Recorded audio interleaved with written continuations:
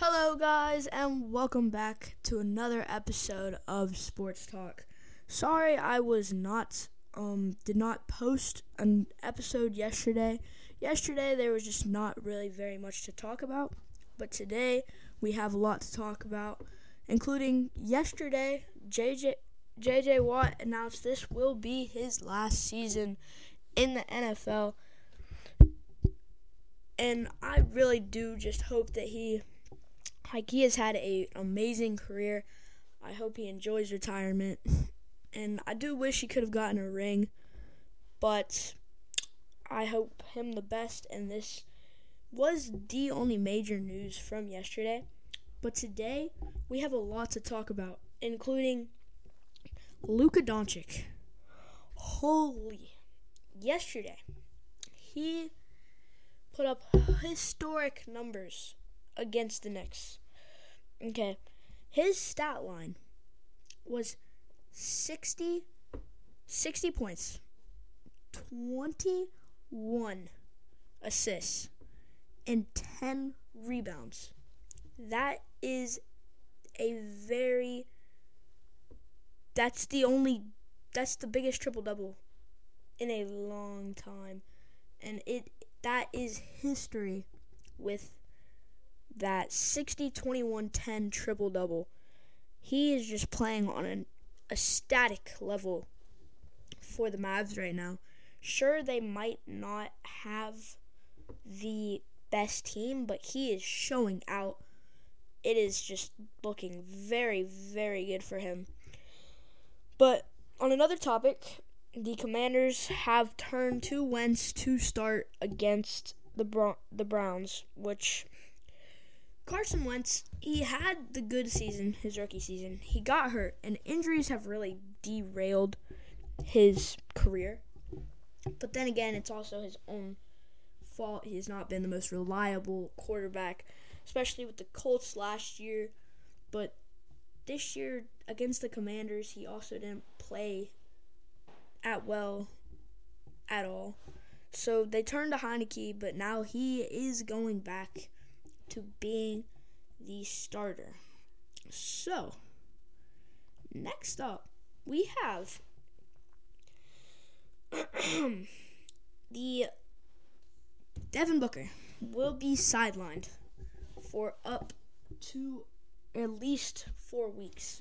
That is big for the Suns, as you want them, as they are trying to get their number one seed back to back to back. And, of course, they've not won a title yet, but with Booker going down for 4 weeks, that could be huge for them because he's averaging 27 for them this season, and Chris Paul can only do so much, and they also have DeAndre Ayton on that max contract, and he has been putting up good numbers this season. But we really like to see Devin Booker back at full potential, so that will be very interesting to watch and see how long he will actually be out. And then we have Tua going back into concussion protocol, which this has been a mess. I do not know how the Dolphins staff and how they have not noticed that he had possibly concussion symptoms. Like, this is the third time this year. And, of course, against the Bengals, that was an obvious, because it was bad. But for the third time this year, they have failed. Well, really the second time. They have failed to notice his concussion symptoms, which, if I was a quarterback, that is pretty bad.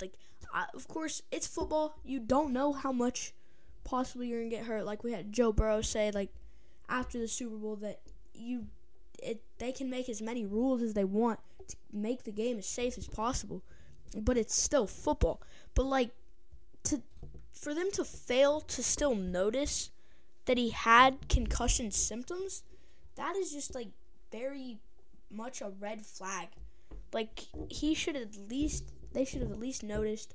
But anyway, Teddy Bridgewater will start for the Miami Dolphins and maybe hopefully get them back on track to make the playoffs, as they are on a very big cold streak after starting the season off so hot. And then we have Texas Tech. Their head coach have agreed to a new 6-year deal, which will be a very long deal. And they've had a good team for a while, but they just haven't been able to do anything with it, which is sad to see. But back on the Tua thing. Tua has been very, very not bad, but very mediocre these past few weeks. And I really am interested to see if he can come back from this and if he'll come back stronger, because we talked about it on my second episode when we had Luke about if Tua is the guy in Miami. This season, to start off, it looked like he will be the guy, but now he's cooling down, and I'm really starting to worry about that. And not to matter his health. He's had 3 concussions in just this season, which is very not good for a quarterback in the NFL for long-term health. So it'll be interesting to see what happens with that. But then today we have a lot of bowl games happening today, which hopefully there will be some good games, including we have Duke and UCF playing right now. Duke is winning. In my opinion, I do think Duke will beat UCF. And then later tonight, we've got the Jazz at Warriors, which should be a pretty good game. I have the Warriors on top on that one. Then we have Kansas at Arkansas for football. This is not NCAA basketball, for the AutoZone Liberty Bowl. So I am excited for that game, but I have Kansas probably winning that one. Then we have the Sugar Bowl with Alabama and Kansas State. That should be a good game, but I have Alabama coming up on top of that game. Sure, Alabama has had a very, very rough season with the 2 heartbreaking losses that they had, but they have just not played very well. Like, injuries have derailed them. Penalties have derailed them hugely as well. And I really hope Nick Saban and the Tide can get back on track to where they were. Now, in actual NCAA basketball, we have Oklahoma State and Kansas, which I think Kansas will win. Pretty simple there. But I do want to talk about, I know we talked about this a little bit earlier, but what with Luka playing at such a high level, how can the Mavs build a route around him to possibly have a future run to a title? Like, they have made the playoffs, but then they get beat out, and like they just don't have a good team. They had Jalen Brunson, who played very well for them. He left for the Knicks. He's now a $100 million man, which is very mediocre. Of course, the Knicks spent a lot of money trying to rebuild their team this season. It's just still not working out. But I think that they need to surround Luka with at least one more star. Like, maybe take De'Aaron Fox or possibly, like, Keegan Murray from that young team of the Spurs. And you take that and, like, Keegan Murray, who's young and good, put him at the 2, and then that's possibly another star that could uphold them. Because if you look at it, Luka averages so many points a game. Like, his team has points, but he is the lifeline of that team, playing like 40 minutes a game. That is crazy. Like, that is a long time. Like, he plays most of the game, which is very, very, very bad. I mean, they need to get him some help. That is just not coming. But they're they just need to rebuild where that team's going to be at. And I want to see them do well because they are a good team. And they have potential to be good, especially with Luka on their team. So, I mean, that is crazy. And now we have Geno Smith.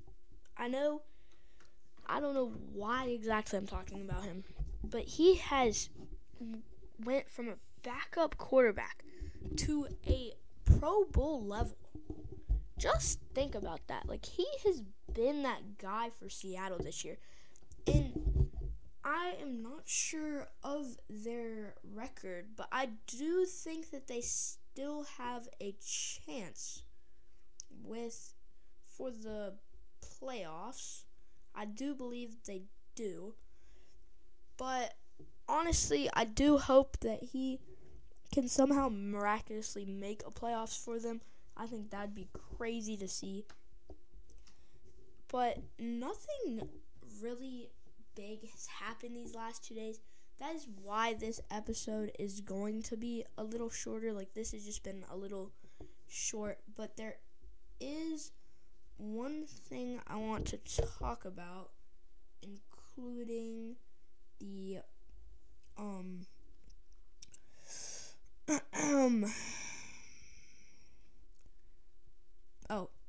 Pirates are going to I wanted to talk about the Pirates are signing 42-year-old LHP Hill.